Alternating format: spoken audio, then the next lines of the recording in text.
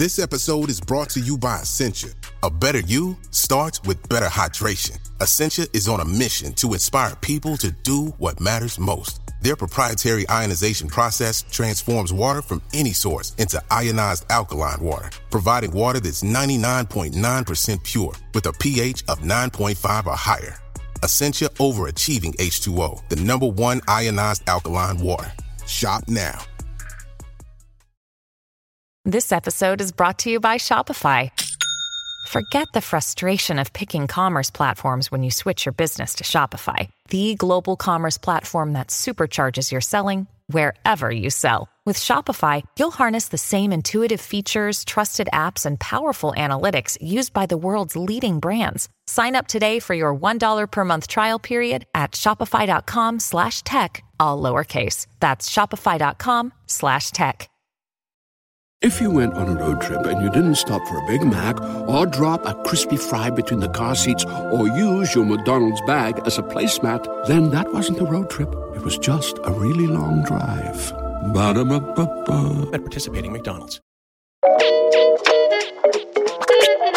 From BBC Science Focus, this is Instant Genius, a bite-sized masterclass in podcast form. I'm Daniel Bennett, the magazine's editor, and today we're going to reveal what goes on inside the mind of a bee. And believe me, this episode will surprise you. I'm joined by Lars Chittka, a professor of sensory and behavioural ecology at Queen Mary University of London. Lars's new book, which is on sale now, is called The Mind of a Bee, and it unpacks the huge array of intelligence exquisitely packed into the brain of an insect.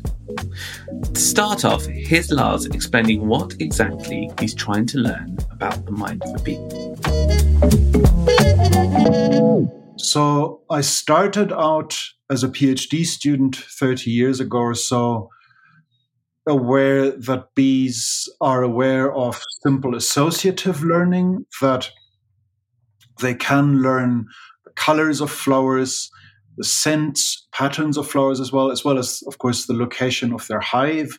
They have to be good at spatial orientation to be able to relocate their hives after extensive excursions that might take them 10 kilometers away from their native hive, and then they have to reliably find their way back. All of this was known at the time, but if you would have asked anyone at the time whether there is a higher level of intelligence or let alone any form of sentience or consciousness, people would have laughed, and that would have included me, I think, at the time.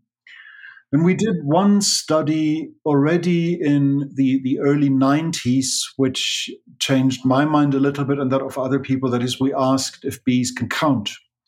So we trained them along a series of pyramid-shaped landmarks where they had to count off 3 and then land.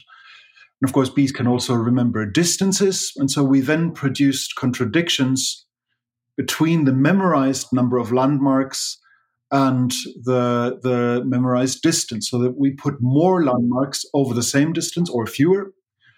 And if we increased the numbers of landmarks over the same distance, the bees would land at an earlier distance, so guided by the number 3. And if we reduced the number of landmarks, they'd overshoot the learned distance and fly again closer to the number of 3. And that surprised us, and I think many, many others in the field, and that there seemed to be a little more than basic associative learning. Then over the years, we and other labs ran all kinds of more advanced intelligence tests by the bees. So, for example, a colleague, Martin Djurfa, did an experiment on concept learning, where the bees had to learn that all symmetrical objects are associated with rewards, no matter what the actual shape of them was. And another group of bees learned as asymmetrical objects. And what you could then do after the training, you give them completely novel objects that they've never seen before, either symmetrical ones or asymmetrical ones. And the bees would correctly classify these wholly new objects based on a class, a concept of symmetry or asymmetry correctly. We also then later did experiments on object manipulation, where, for example, bees would have to pull a string to pull out an artificial flower from underneath a glass surface to get access to a reward. And that was historically a kind of animal intelligence test that was used for primates or corvid birds. And I remember initially when I ran this idea by colleagues who worked with such animals, they basically laughed and said this is ridiculous. But we weren't discouraged, and indeed bees were able to learn this task very well. And we could then, after training just a few individuals, or one in some cases, see the technique spread through a whole population of bees in the laboratory, very much like a social media meme that would ultimately spread to all individuals of a colony. So they were learning this by copying each other.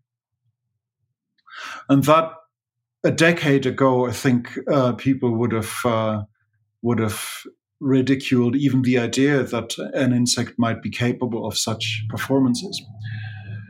And then after decades of this research on intelligence, there emerged the question, well, if they're so smart, what if maybe they're also sentient?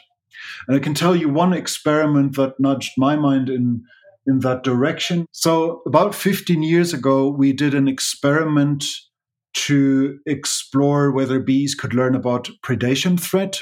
And one scenario where bees have to watch out is are so-called crab spiders that lurk on flowers for unsuspecting pollinators.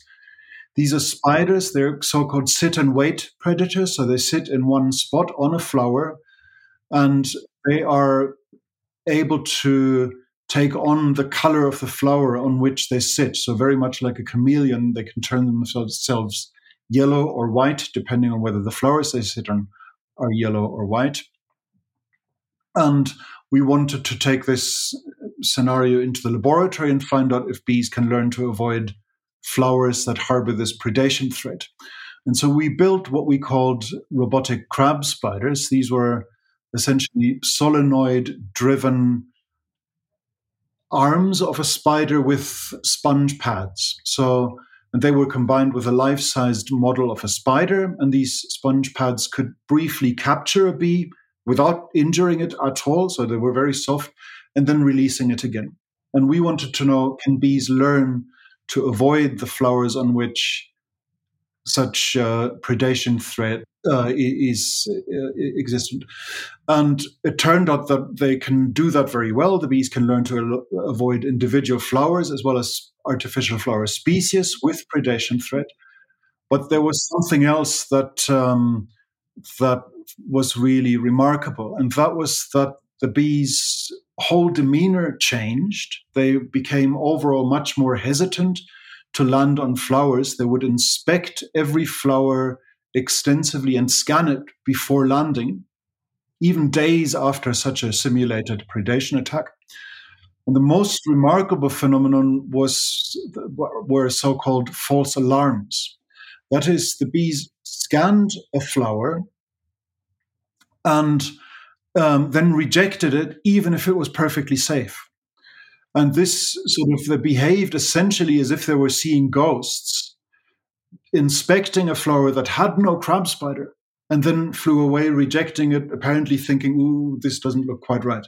So this is a kind of phenomenon that's almost reminiscent of post-traumatic stress disorder, where you're actually responding to threats that are not actually in existence, just because your mind is so highly sensitized to the possibility that there might be something scary. Feels like an imaginative act, they do. Exactly. They're imagining a perceived threat. Indeed. Yeah. And so this was a chance discovery. We hadn't set out investigating this phenomenon of false alarms, but it was a clearly recognizable phenomenon that we could statistically quantify. And that looked to us at least like something, like a negative emotion-like state. And we then, in later years, we and other labs again explored such states in a more formal manner using experimental paradigms that had been developed, for example, for farm animals to find out if sheep or goats are kept in an environment that is conducive to keeping them psychologically happy, or whether the converse might be the case. And the approach is basically one that is related to the proverbial "is your glass half full or half empty" question. That is, you present, in this case, the human subject with an ambiguous stimulus, a glass that's filled with 50% of a liquid. And if they're optimistic, then they will judge that as being a more positive state of the world. The glass is basically full. Or if you're a pessimist, you might judge that as it's already run down close to empty, even though it's the same stimulus. And this experimental approach is used in various adaptations to the animal world. And the way we did that was that we trained bees that, for example, one color is associated with sugar reward. So that's how, by the way, we train our bees. Typically, then if they get something right, they always get a droplet of sugar water, and that's their natural reward. That's what they find in flowers, and that's how they learn about rewarding flowers and learn their colors and so on. So in this case, we trained bees that one color was rewarding, let's say blue was rewarding, and another, green, was not. And so this is what the bees knew. Of course, we always train another group of bees with the reverse paradigm, so we can then compare how they respond. But let's keep it simple. So let's say one group of bees learned that blue is rewarding, green is not. And there was only ever one color present. And the bees that saw blue during a test would fly right away to that target.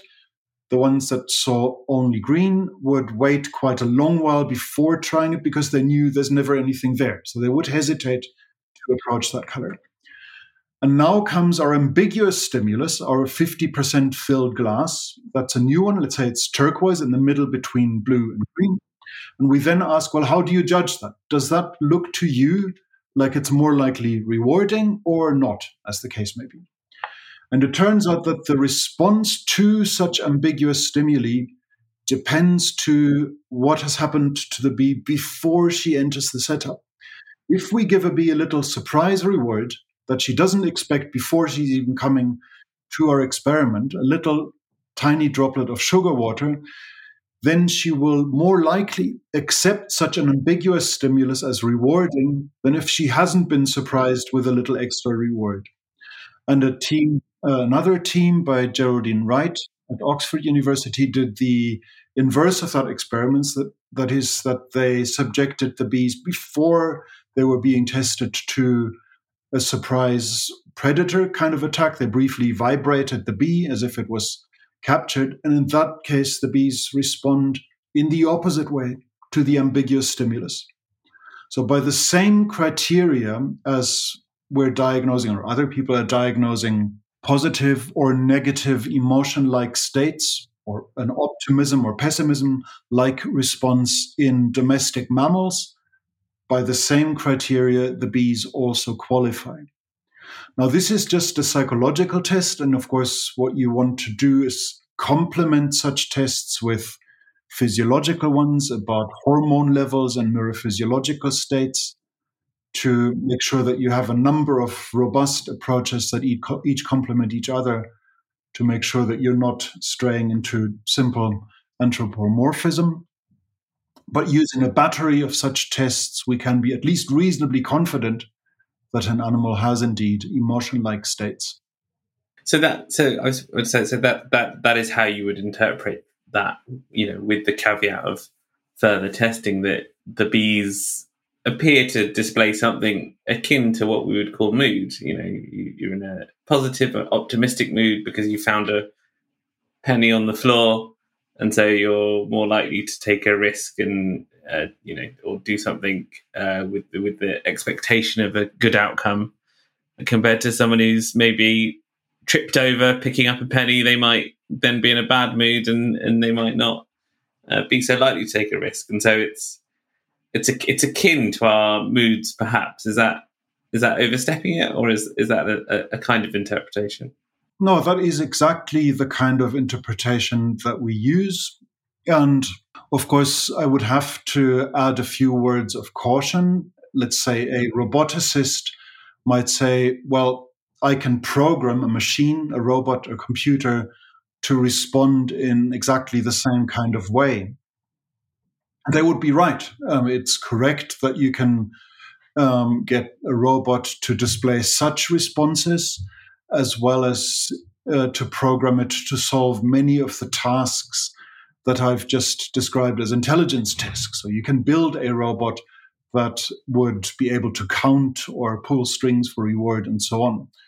So formally, all of these things could be done by a machine. But that's because you've programmed your machine to do exactly these things. So today we could build a robot that could pretty much deliver every one of the performances that I've just described to you, but the robot would probably fail at what bees will be discovered to do next year. And that's the key difference. So you can make a machine that mimics any kind of animal behavior. That's correct. And that machine might demonstrably not have a mind or sentience or emotions and so on. But number one, nature does not have room for such profligacy to just pretend as if it delivered certain kinds of psychological phenomena that just look like an animal is enjoying something or suffering from something, just to fool us scientists. And number two, the flexibility that comes with a real animal mind, we would so far fail to see in any kind of machine. So if you had built, let's say, a robot that could do everything a bee was known to be doing 10 years ago, that machine would not have been able to pull strings for food, or to copy another machine's technique to get access to rewards and so on. So machines work because you've made them work to do certain things.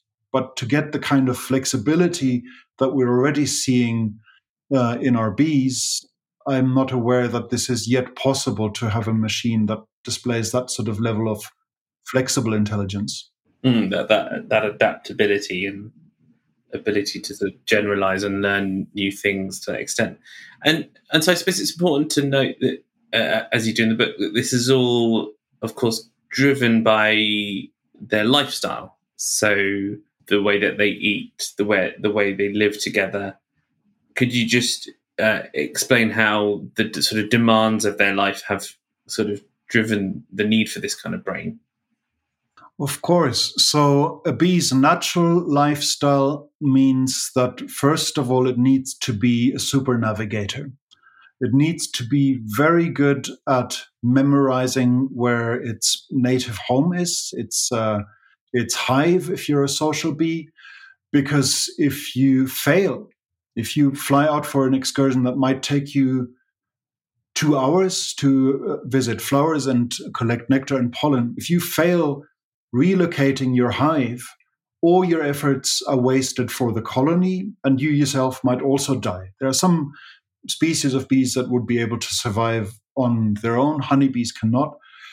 So it's game over, basically, if your memory for spatial locations isn't very precise. And that applies even more to the many species of bees that are solitary. So many of us will be familiar with the honeybee and bumblebees. These are social species, but fewer people are aware that there are thousands of species of bees that are solitary. These are all single mothers. It's invariably the female bees that do all the work. And these solitary bees construct a nest on their own. They provision their larvae and seal the nest and so on once the provisioning is finished. And if these bees fail to find their way home, it's a disaster. They lose all their offspring and they will starve to death. So even in these solitary, these less familiar species of bees that live by themselves, the need for having a highly precise spatial memory is great. And that distinguishes bees from most other insects which might more aimlessly drift across the landscape because they don't have a home.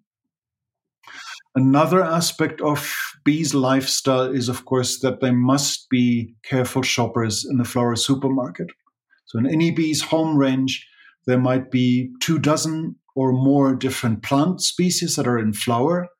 And all of these differ in their accessibility. Some flowers are difficult to manipulate, such as snapdragons.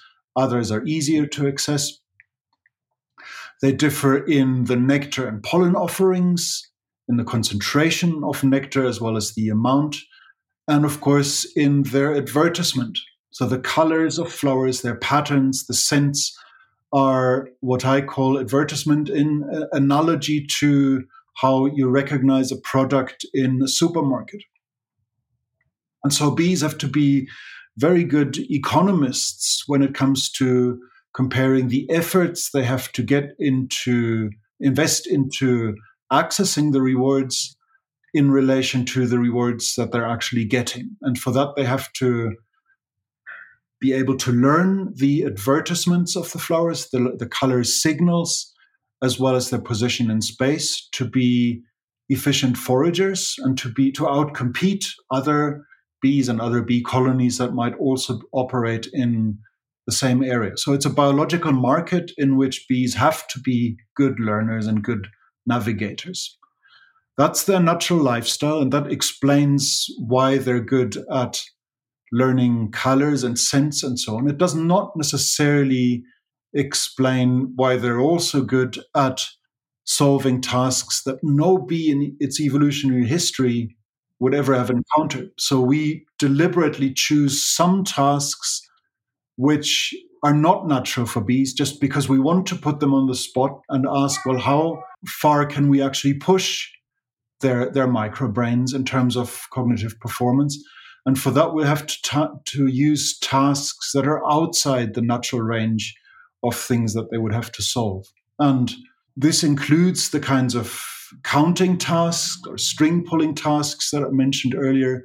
We've also used a task where bees had to roll a little ball over a horizontal surface to a goal area and get access to a reward in that kind of way. Again, that's not in that form a task a bee has ever solved before, so they're not naturally evolved to learn that kind of task, as they are with flower colors, for example.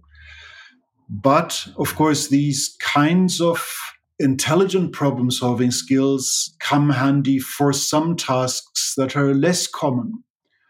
So, for example, after we published this string pulling study, a member of the public sent to me a video link to a little YouTube video that someone had posted of a solitary bee that nested. Some of these solitary bees nest in natural holes in rocks, for example, and this bee had built its nest in a brick with a hole in it. And someone had pushed a small nail into the entrance of that nest. I've seen the video, yes. And the remarkable thing was that this little bee, rather than robotically, as you might expect, trying to push its way past the nail into the hole, actually, in a sense, must have understood that the only way to remove this obstacle is to pull it.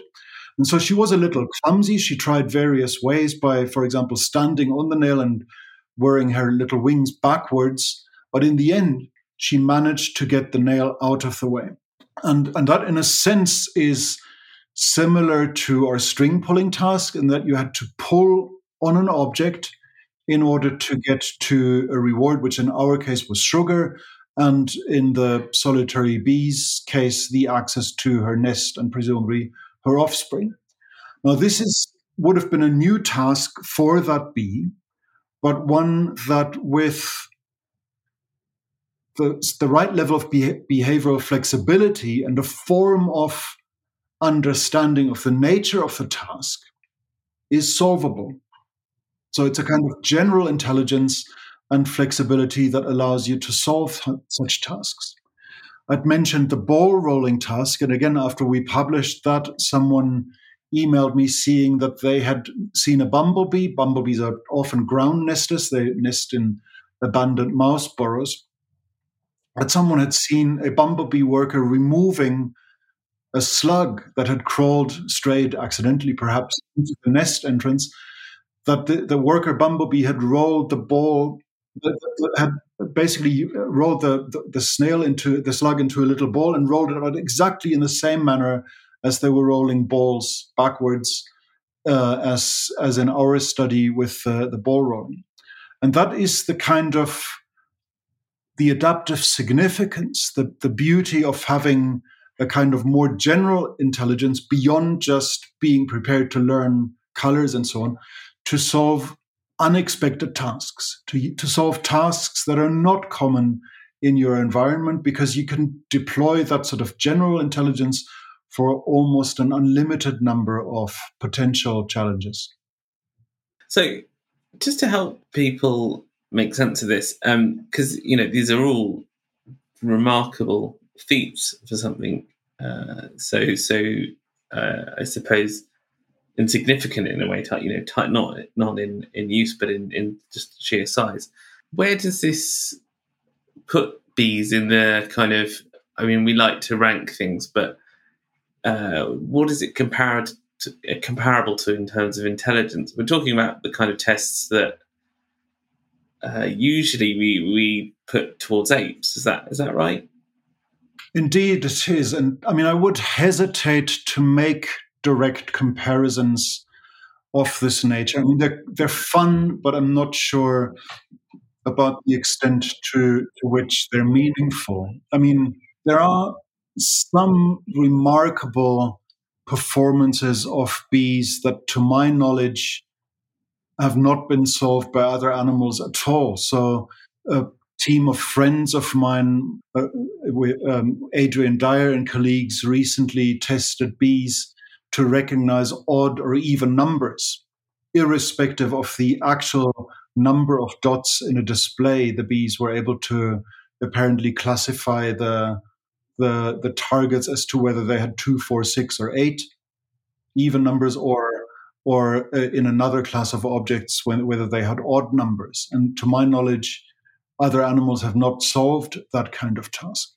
There are undoubtedly many things that primates can do that, at least from my vantage point today, I doubt whether bees would be competent at that. And that's, for example, understanding other minds, metacognition, knowing what other individuals know. And so this kind of mental perspective taking on your own knowledge, assessing how sure I am of certain knowledge, or knowing what other animals in your environment know. There might be glimpses of that in bees, but the evidence still would need collecting, and that it might very well be that bees fail some of these tasks. So, because different animals are differently good at different things, and that, of course, is in part at least explained by their social environments, by the kinds of tasks, at least to some extent, that they naturally solve. I would hesitate to put animals on a rank order like that. There are also other insects that deliver some intelligent behaviors that bees lack. So there are certain species of wasps which display individual recognition. So these are wasps that live in relatively small colonies where each individual differs in their facial markings. So they have highly individually variable faces. And it turns out that in these species of Polistes wasps, every individual recognizes the other individuals in their nest. And not only that, they actually store bits of information about the other individuals. So they know each other's fighting abilities. They live in a kind of linear hierarchy by which there is one alpha female at the top of the hierarchy, and she gets to lay all the eggs. But that position has to be determined by winning lots of fights with other individuals. And these fights are costly. You might lose a leg or Even sometimes individuals get killed, but that happens more rarely. But it's best not to repeat a fight against an individual that you already know is superior. And so they store information about each other's fighting ability. They can even, by watching from a distance other individuals fight between each other, judge where they would themselves come in the sort of fighting ability hierarchy just by watching other wasps fighting. So there's a level of social intelligence that I am fairly confident does not exist in bees, but it does in some other insects.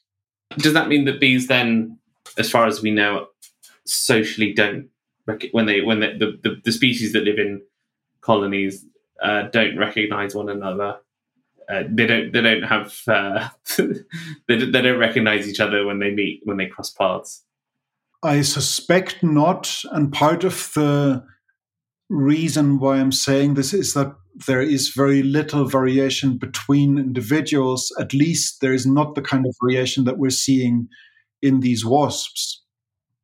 But there is a kind of social badge in that bees are very good at guarding their nest entrances against intruders from other colonies, even of the same species. So we are accustomed to thinking of bees as very peaceful and harmonious organisms, but there is competition, of course, between colonies, and that includes sometimes raiding each other's food stores. So to the extent that perhaps, especially in autumn, it becomes more difficult to find nectar-yielding or pollen-yielding flowers, then one alternative is you just steal it from a neighboring hive. And bees naturally do that, but there is also a countermeasure, and that's that they position guard bees at the entrance that smell other bees using their antenna to see whether they have the hive-specific smell or whether more likely this bee is actually an intruder from another colony, and they will attack such intruders and drive them away or even kill them. So there is a colony-level recognition in bees that is based on scent. But to my knowledge, no evidence, nor indeed the likelihood of individual recognition by recognizing individuals by their color marks or their visual appearance, basically. So, colloquially, we think, big brains are good and useful, and small, we call people pea-brained, perhaps meanly. And the bee has a brain, if I'm right, the size of a poppy seed. So what does this mean for our general understanding of minds, and that all these functions can be performed with such a sort of efficiently small piece of biological equipment? That's a very good question.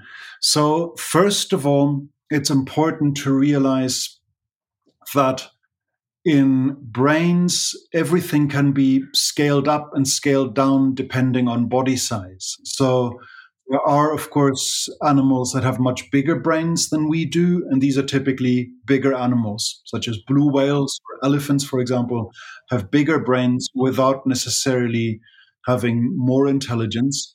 And smaller animals, on average, have smaller brains. And so the best predictor across the animal kingdom of brain size is simply body size. Now, what of course becomes interesting is if you scale brains with body size is to look at animals that have larger brains than expected for their body size.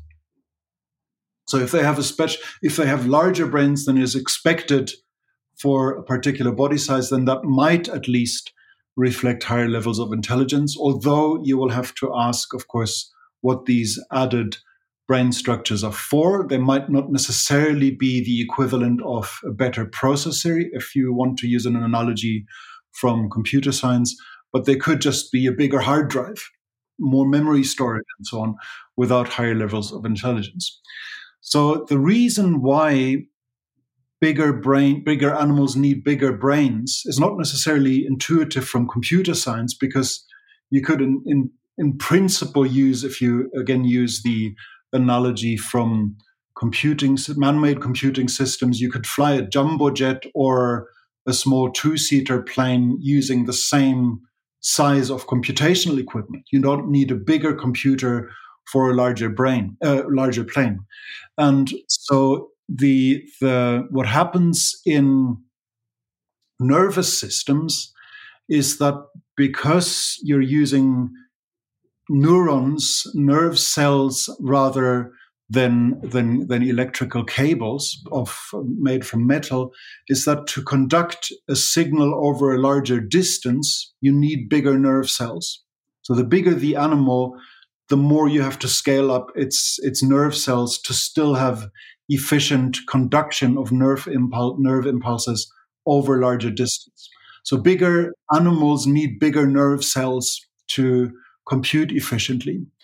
And so what you're seeing in bees and other smaller animals is that everything is elegantly miniaturized, but not necessarily less complex. So as you say, a bee brain is small. It's about the size of a pinhead, a cubic millimeter, and in it there are about only 1 million nerve cells. Now that's very small compared to a human brain, which is perhaps about 85 billion. But each of these bee brain cells might have the structure of, in some cases, a fully grown oak tree, an extremely finely branched network of protrusions that in some cases extend through the entire brain. And each individual nerve cell might have 10,000 connections with other nerve cells. And each of these connections, these synapses as they're called, might to some extent be plastic and modifiable and might change its efficiency in conducting signals from one cell to another with experience. And so even that tiny brain of an insect with perhaps just 1 million neurons is still out of reach in terms of our quest to understand it comprehensively. We're closer perhaps than a human brain, that's a distant dream to understand the human brain function comprehensively, but we're still a long way from even fully understanding an insect brain. So in terms of the complexity that I've mentioned, just in the visual system of a fly, and that extends also to bees, there are over 100 different types of nerve cells. There are only about 80 different types of nerve cells in the human retina. So there's a higher degree of complexity in insect brains, at least in the visual system, for example, than you would find in a human retina. So everything is remarkably miniaturized in an insect brain, but not necessarily less complex.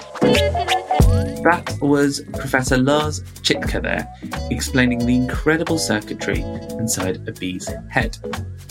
If you'd like to dig a little deeper into the mind's eye of a bee and find out whether there really is such a thing as a hive mind, tune in to Instant Genius Extra, a bonus podcast available via subscription on Apple's podcast app. Alternatively, do pick up a copy of Lars's book, The Mind of a Bee. It's on sale now and is published by Princeton University Press. Thank you for listening. The Instant Genius podcast is brought to you by the team behind BBC Science Focus magazine, which you can find on sale now in supermarkets and newsagents, as well as on your preferred app store. Alternatively, do come find us online at sciencefocus.com. Thanks for listening.